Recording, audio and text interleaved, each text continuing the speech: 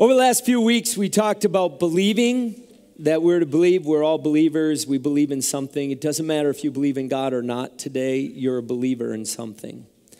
And but in the days of Jesus, after he had died and was resurrected, the people of that day that believed in Jesus were given the title the Way or believers. And the reason they were given believers is because they believed in things that were impossible, and they happened. And so they called them the believers. They believed Jesus was raised from the dead. Many of them became martyrs because of that belief. But they were believers. What do you believe so tightly to that you would die for it? That's what God's called us to be as believers. To believe so much that he was the Son of God, that we'd even give our life for that truth. The second thing we talked about is belonging. That belonging is about ownership. And when you own something, it belongs to you. And in order to belong to a people, you have to give a certain level of ownership to them to be able to impact you, to interact with you, to influence you as you do to them. It's a give and take. And belonging, the reason you hear so many people say they want to belong and yet don't belong is because they don't want to belong. They want to keep the ownership over everything that they are, and they want to be able to influence it, but they don't want to ever to be influenced or have any ownership. So they don't really want to belong, but they feel like that's what they're missing. But they don't really want to give up that independence. Well, today I want to talk about becoming. And if you turn in your Bible to John 1:12, and you'll have to forgive my voice. We have a number of staff actually today not feeling well. Our campus pastor in Richfield, he's been in the hospital all week with his wife. Their son was there struggling to breathe, and God brought him out. Praise the Lord. And just keep declaring divine health over your bodies. Amen. We believe God can do that. John 1:12 says, "Yet to all who received him, to those who believed," any believers in here? "In his name," this is what he says, "he gave the right to become children of God." He gave the right to become children of God. So we're basing this really off the premise, because what do children do? They learn how to become adults. They mature, they grow up. We had this last week our youth pastor in Apple Valley. They just gave birth to a little baby boy named Porter, 4 pounds and a few ounces, cute little thing. And that child is going to become an adult. It just naturally happens. We're becoming something. The question, thank you, the question I would ask you is, what are you becoming? Who are you becoming? Doesn't matter how old you are. The question is, in this current stage right now in your life, who are you becoming? You know, there's a disease they've labeled. You know, they label everything anymore. They started labeling snowstorms. In Minnesota, there won't be, well, this year, thankfully, we don't have any names, but too many people suffer from destination disease. Destination disease.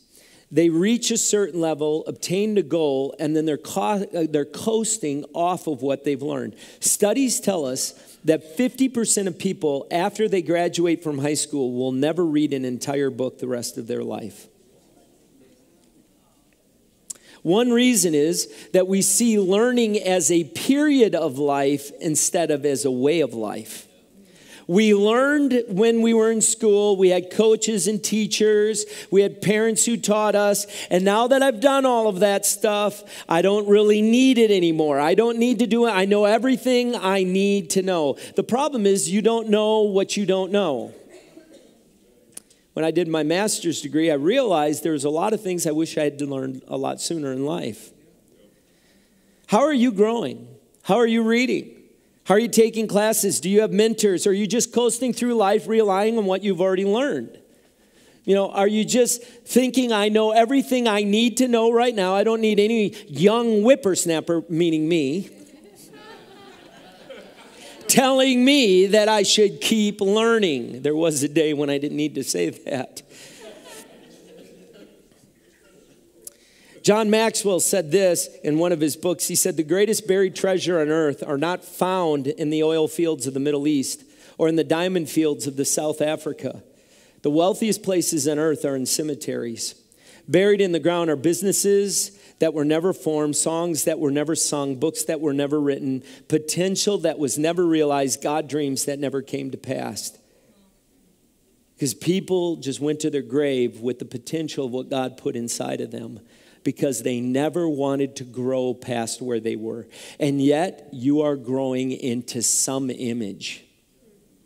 You're just not being intentional about it.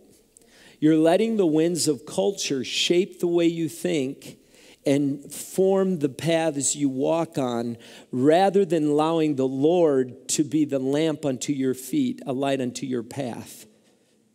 God wants to shape you into his image so that you're able to accomplish what he created you for. You see, you can never be fulfilled in your life following the purposes of this world. You can only fulfill the purposes of your Creator in order to experience fulfillment.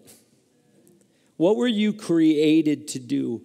Pablo Casas, one of the greatest cellist player ever lived, started playing at the age of 12. He accomplished things that no other musician accomplished in his life, and he was known around the world for being one of the best cellists that ever lived. At 85, he would still get up every morning and practice for 5 hours a day. A reporter, after discovering this, asked him, "Why do you put so much effort into practicing?" And he responded with the statement, "I think I'm still getting better." He understood the principle that when you stop learning, you stop really becoming what you want to become. The question I'd have for you is, what do you want to become? See, you're becoming something even when you're 96, and somewhere in this room we have somebody who's even older than that. What do you want to become? Have you ever asked yourself, or have you just woke up every morning and said, carpe diem, whatever is. Whatever will be, will be. Whatever happens, happens. Just live my life for the day, whatever. What a waste and what an incredible lie the enemy has told you. Because the enemy does not want you to have a vision of what you could become. He wants you just to throw away your life to whatever the day says. Whatever the cultural wind, wherever they take you, let it be, let it be.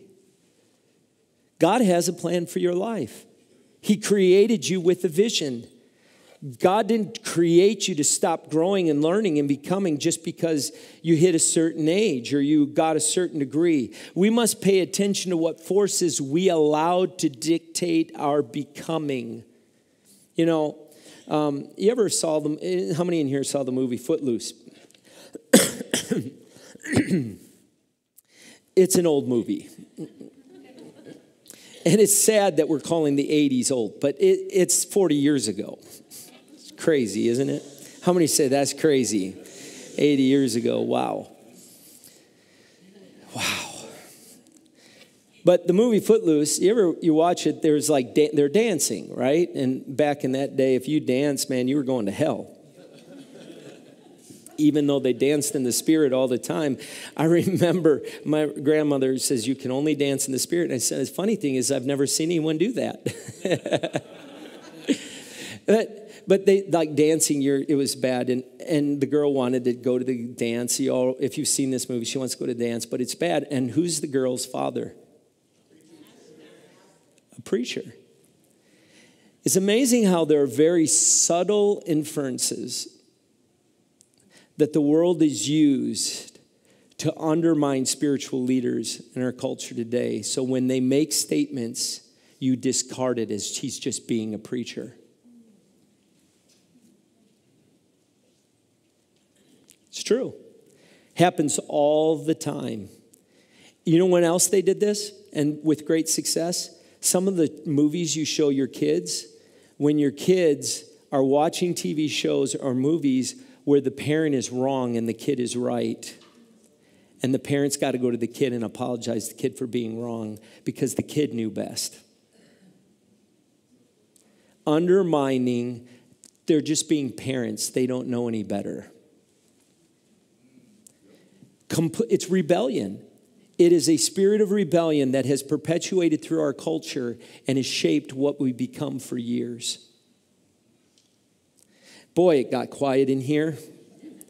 The culture went. And so when a pastor says, listen, don't open the door to that because there is spiritual connotation to that. I've seen it in other people's lives and I'm making aware of it. We said, there he goes, just being a preacher, just telling us what I don't believe anything he has to say.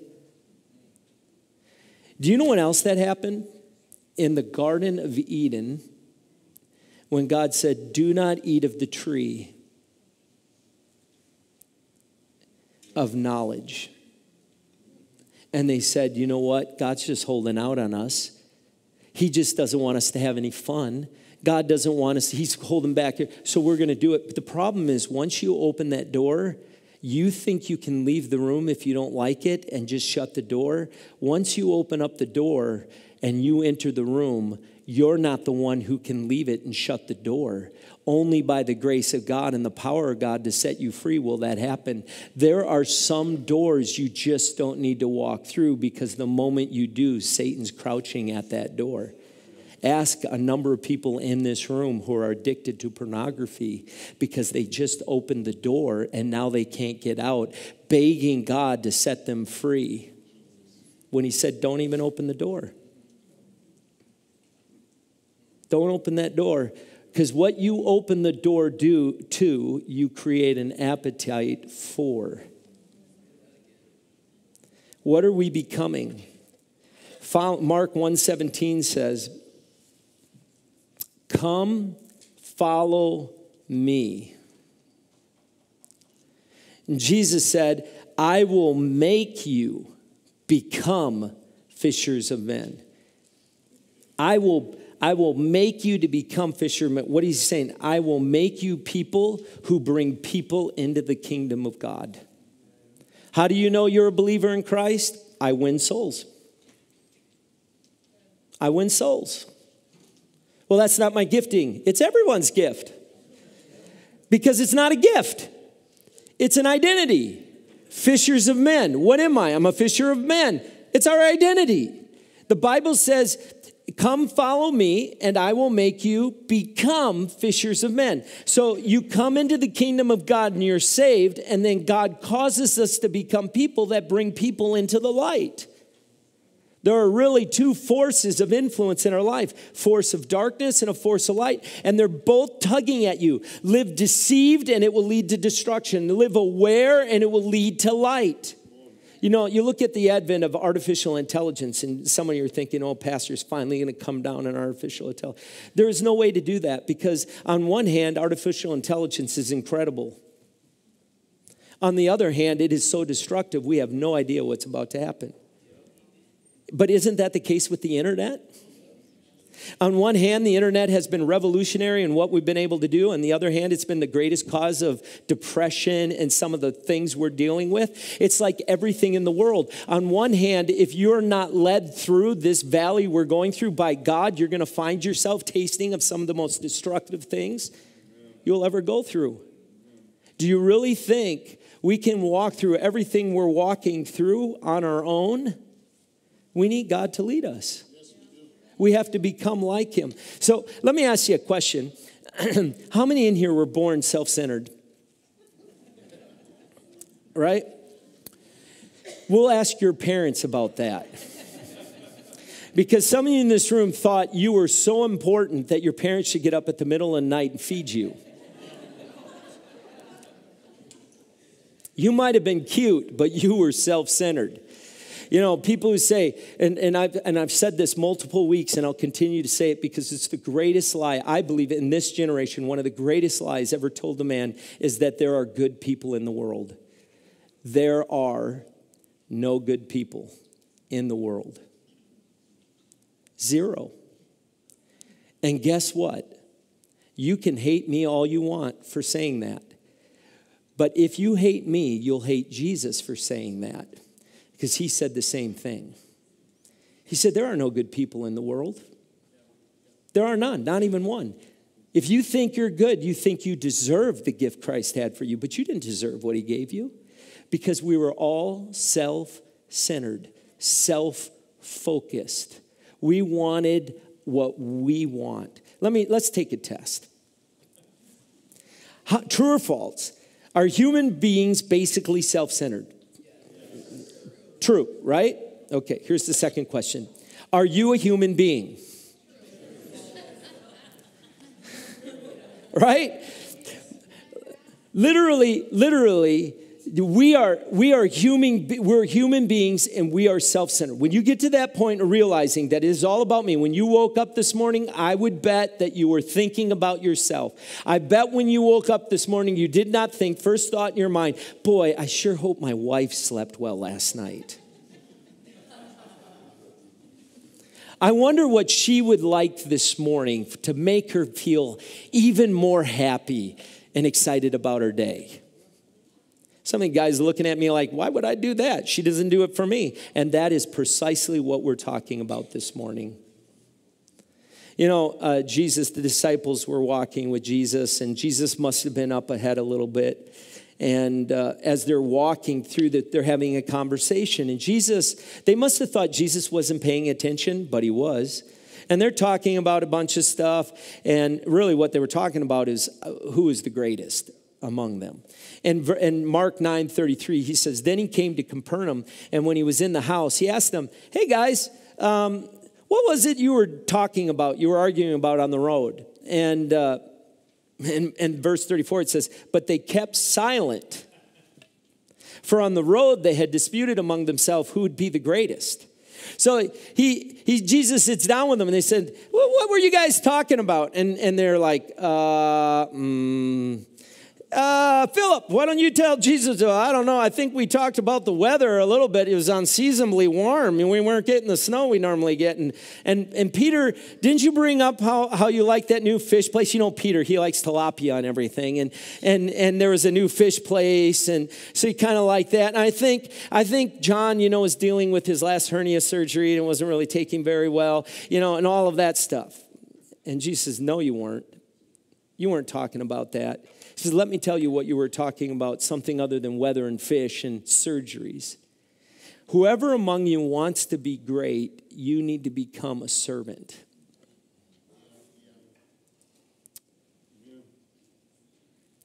And it's right there. It goes, yank, yank, yank. There are two forces working in the world today. A celebrity force that says if you want to be great, you got to be known.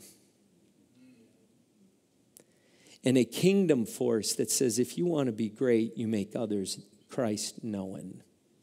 I serve. I serve.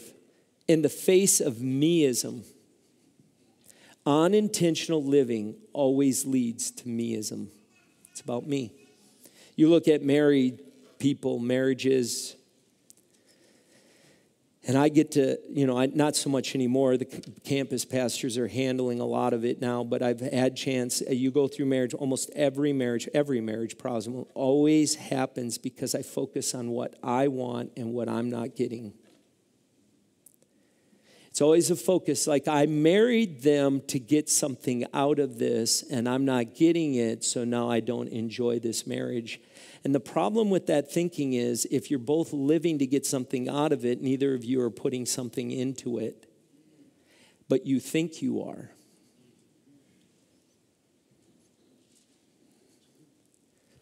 I need my space. I need what is best for me. You know, I need to look out for number one. This one I'll never understand. Do you know there's some stupid things that we say? Like, you just do you. What does that mean? All right, here's another one. I need to find myself. Can I help you with that? If you're asking that question, just right here. You're right here.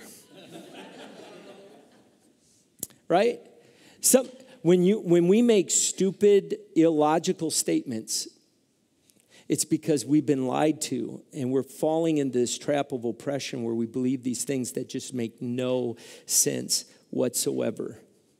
Do you know, James and John, they wanted to be the greatest. And they all viewed Jesus as a revolutionary leader that was going to overthrow the Roman government. So at some point they figured that Jesus was going to gather all the Jews together and they were going to defeat the Romans. And when that time happened, Jesus would become king of Israel, and they wanted to sit on the right and left side. They recognized, Jesus, you're number one, but we want to be number two. Will you put us on both sides? And they thought, let's be smart about this. Before all the other disciples do this, let's go. In fact, they even had their mother bake some sugar date cookies and bring them to Jesus because it was his favorite, because they wanted to give like Jesus the, it's his favorite cookies, bring them, Mom, and then you ask him too. And they go, can you do this? And James and John, they came to him and say, teacher, this is what they said. You got to love this. Teacher, we want you to do for us whatever we ask.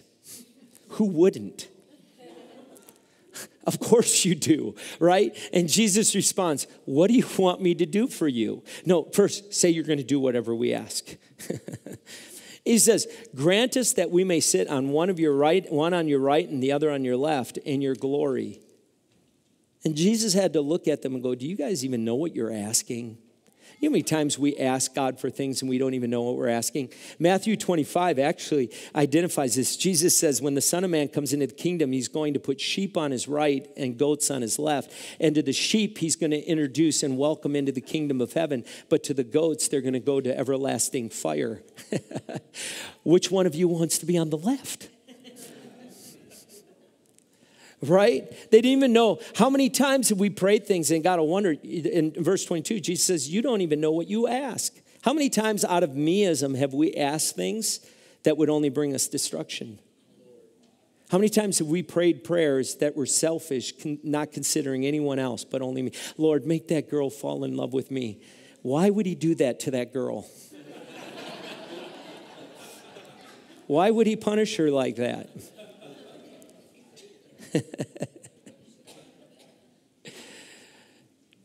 There's something. We're self-centered. We're born self-centered. But we're born again Christ-centered. That when we come to Christ, if we call ourselves Christians, we become like Christ. The goal is to become like him. Humility is not thinking less of yourself, rather thinking about yourself less. You say, you mean I can be born again just like that? If you're not someone who believes in God right now, and all you've ever known is catechisms or classes or Bible studies, Muhammad taught teachings, and when he died, they continued to follow Muhammad because they followed his teachings. Buddha had teachings, and when he died, they followed his teachings. When Jesus died, they scattered like sheep. Because Jesus wasn't a teaching, he was a person. They weren't following his teachings, they were following a someone. The difference between a relationship with Christ and religion is we're not following the teachings of Jesus, we're following a person. It's a big difference. Because there's a lot of Christians who followed the religion of Christianity because they just followed the teachings, but they have no relationship with Jesus Christ.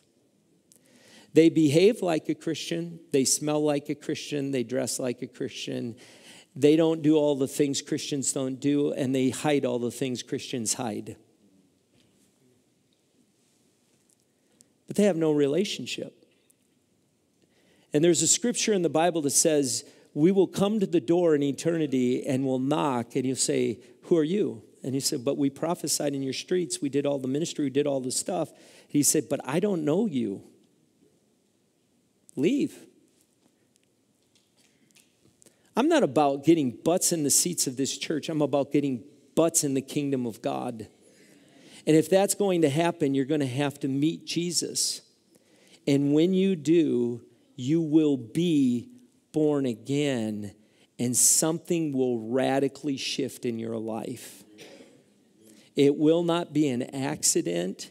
It won't be something you just agree with. It will be an experience that will convince you the rest of your life, I know Jesus. I met him and I had an experience in my life, and it changes you, and your pursuits change. You may be a Christ follower, but you're not one with Christ. There are a lot of followers of Jesus. They love the show. They love the miracles. They love the signs and wonders. The wonders were impressive of wisdom that he had. He could even stump. They loved how he stumped the Pharisees. He was the best show in town. And if you had asked many of those people who would follow Jesus from town to town, they would have told you they were followers of Christ. But when he said, "Eat my flesh and drink my blood," they were gone. They were gone. See, salvation is the change of management in my life. I am no longer the owner. I have the Holy Spirit. You know, there's some people who have a hard time with this statement that the Holy Spirit lives in you. When you come to Christ, the Holy Spirit, God, comes and lives in you. You become the temple of the Holy Spirit.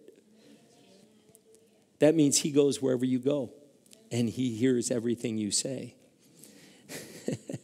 More people are afraid of what they say when they find out I'm a pastor than they do when they find out the Holy Spirit, God, is in me. Right? It's amazing how many people, well, my wife, we bought a car. How many people, when they find out you're a pastor, all of a sudden they tell you how much they pray? Like, I don't get you into heaven, right? Like, why are you worried what I think? Why are you worried what I think? I think there's someone else who sees everything. And you know what's amazing? This is for one person in this room. Maybe they're watching. God isn't sitting there looking at that person going, I can't believe you just did that. You know what he's thinking? I can't believe they're rejecting Jesus. Is there a greater gift on the planet than the gift of Christ? Think about it. He is the creator of the universe. He has the power to do immeasurably more than anything you could ask or imagine. He came to earth because he loved you when you're the worst. He loved you before you ever did all that bad stuff. He loved you because you belong to him. And he says, I'll take away all your sin, all your death, all your guilt and shame. Just believe in me. And you say, no. No, I'm not going to. Really? I think God's sitting there going, like I put it all on the table. God said, I'm all in. And that's not enough for you? It's like the child that gets a brand new car for their 5th birthday.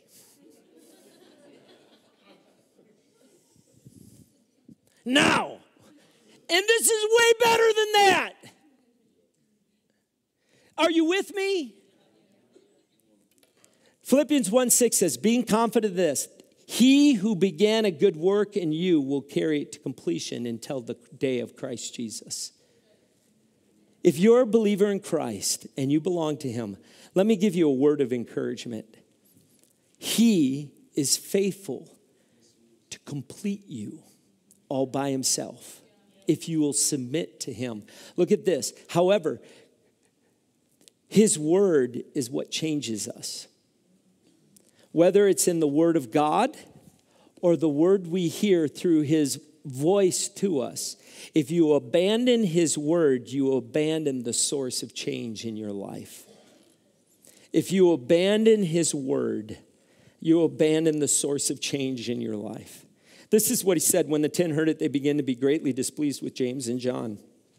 Wouldn't you, if 2 of the guys you were traveling with tried to get the best seats and kind of left them behind? In verse 42, Jesus called them to himself and said to them, you know that those who are considered rulers over the Gentiles lord it over them, and their great ones exercise authority over them. Yet it shall not be so among you, but whoever desires to become great among you shall be your servants, and whoever you desires to be first shall be slaves of all. For even the Son of Man did not come to be served, but to serve and to give his life as a ransom for many. A growing, mature Christian will become less and less self-centered when he becomes more and more Christ-centered. In fact, Paul makes the statement in Romans 1:1. He said, I am a bondservant of Jesus Christ. I take the position of a slave and a servant because I'm a son of the living God. You know, when it comes to serving, more and more people are allowing their schedules to keep them from becoming great.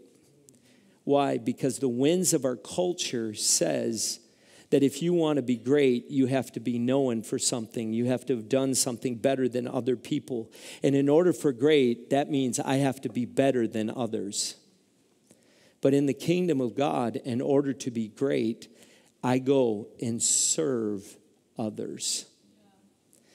You know, we really have to stop and ask ourselves this question. Am I becoming like Jesus? Am I becoming like Jesus? How many would agree that our celebrity culture has become, in a form, the paganism of today? We worship our celebrities. We spend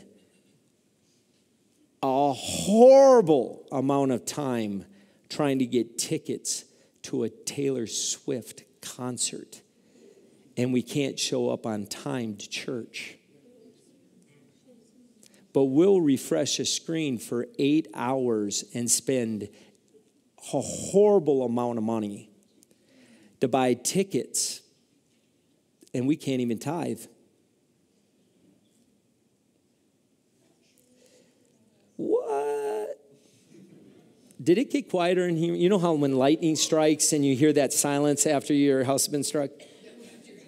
You know how it's like that's what it almost sounded like. Whether they're artists, musicians, actors and actresses, sports stars, social media influences, they're all shaping us. It's a collective of voice declaring to us what we're supposed to be like. And if you don't line up within our parameters, then we'll just cancel you. You know, I watched this. I watched almost appalled as they're interviewing J-Lo, who's been married multiple times. And I don't know if the interviewer was high or inebriated in some way, but he decided he thought, asking the question of J-Lo, is there any marital advice you would give to people?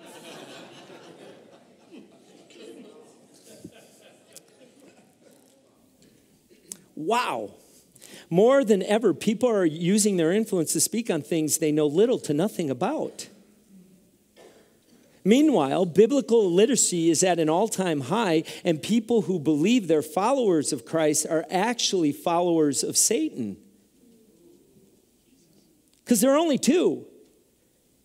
They're dabbling in satanic worship in the most subtle ways, opening the door to fear as a form of entertainment, accepting lifestyles in an attempt to be exclusive, whitewashing failure to obey God's word with the statement, under God's grace, and influenced more by our culture than the world of the culture of heaven.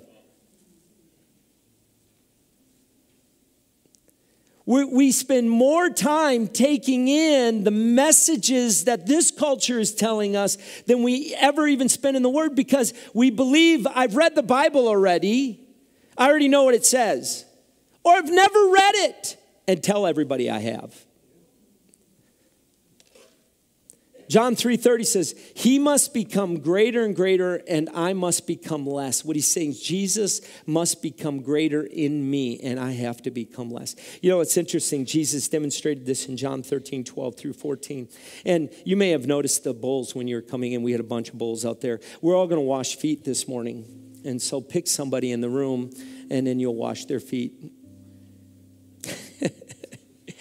Oh, that's not even, if you know me, that's never happening. Like, I'm never doing a foot washing service. I literally, when I first went in ministry, our pastor said we're doing a foot washing service. I told him that night I got sick and I couldn't come. It's like saying the Lord's Prayer and thinking we prayed. Saying the Lord's Prayer is not praying. The Lord's Prayer is merely an outline Jesus was giving them for how we should pray.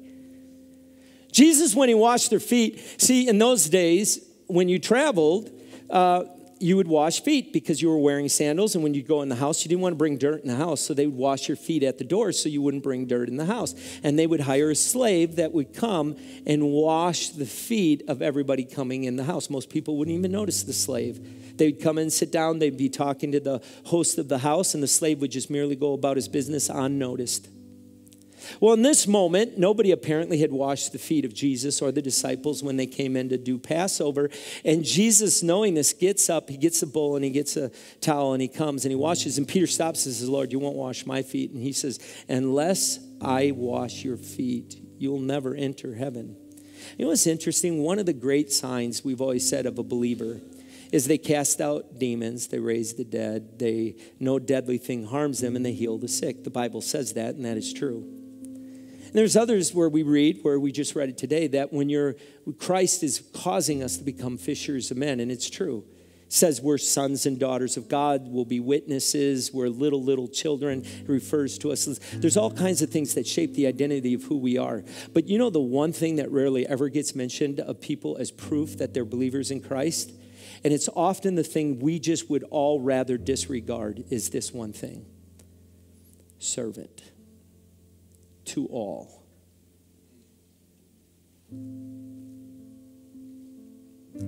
That God really has called me to serve everyone.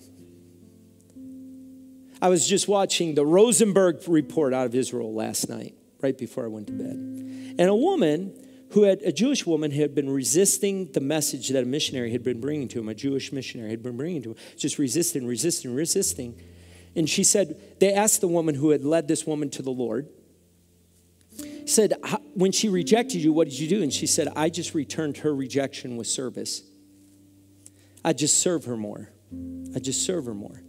Eventually, she gave in and gave her life to Jesus. 3 weeks later, she was one of the 15 shot at the bus stop by Hamas.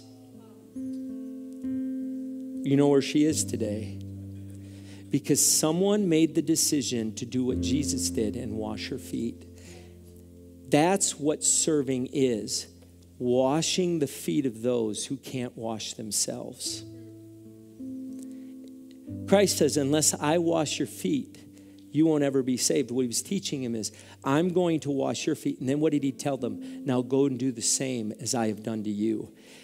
If the church of believers would just start washing the feet of other people, this thing would explode.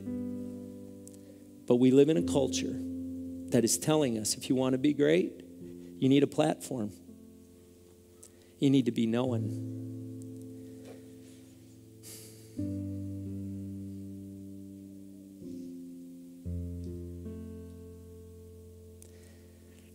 Something's got to happen. Something's got to happen, church. There is a father. I just feel like something's got to happen in our heart. Because we're going through Christmas. We've been serving everything we love and everything that we take in, but we haven't thought about anybody else.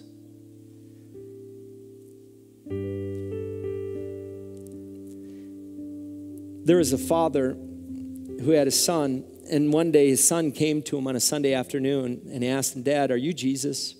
And the father said, asked the son why he was asking the question. The son, well, he said, our teacher this morning in Sunday school told about how Jesus takes care of us, forgives us, loves us, and makes us safe. He looks at you. I look at you, Dad. You do that for me. Are you Jesus? And the father said, no, I'm not Jesus, but I hope that when I'm finished raising you, that you will ask me that question again. Because even though I'm not Jesus, I'm trying to be like him. Many years had passed, and the son was now getting married. Stage is set. Son is getting ready to go onto the platform to take his bride. And the father opened the door for him to step out, and the son took it and shut it before his dad could go out the door. And he looks at him, and he looks in his father's eyes, and he says, Dad, are you Jesus?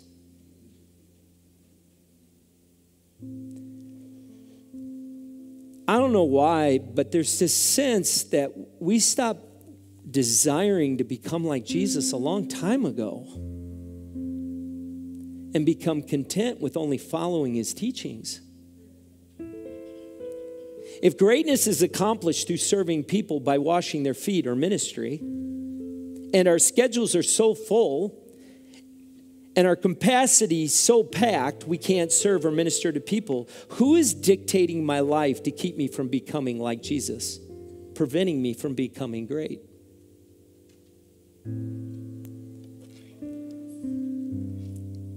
What is the goal of our life? Is it to be like Jesus? Or has the enemy convinced us that we will never be like Jesus, so we use the excuse, well, that was Jesus and I'm not him? Have you made that statement ever? Because if you had, you just repeated what you'd been hearing from Satan. Because when you came to Christ, he said, I'm going to make you a new creation. Our goal is to become like Jesus because it is possible. Will you stand? You know, this Christmas, you're going to spend time with family. You're going to be around friends. It's more than just a holiday thing. Am I going to serve people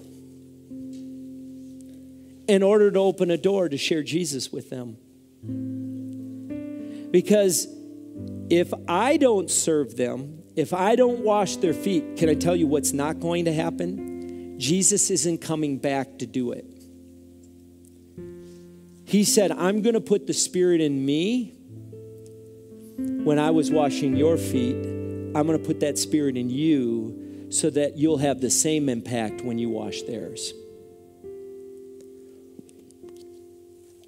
This isn't a pastor thing. This isn't a paid thing. This is who we are as children of God. Chief servant. Do you agree? The response to this message will start with a prayer, but it ends with action out of who we are. I don't serve because that's what we do. I serve out of who I am. I serve out of who I am. So I serve in the nursery out of who I am. I serve my neighbors out of who I am.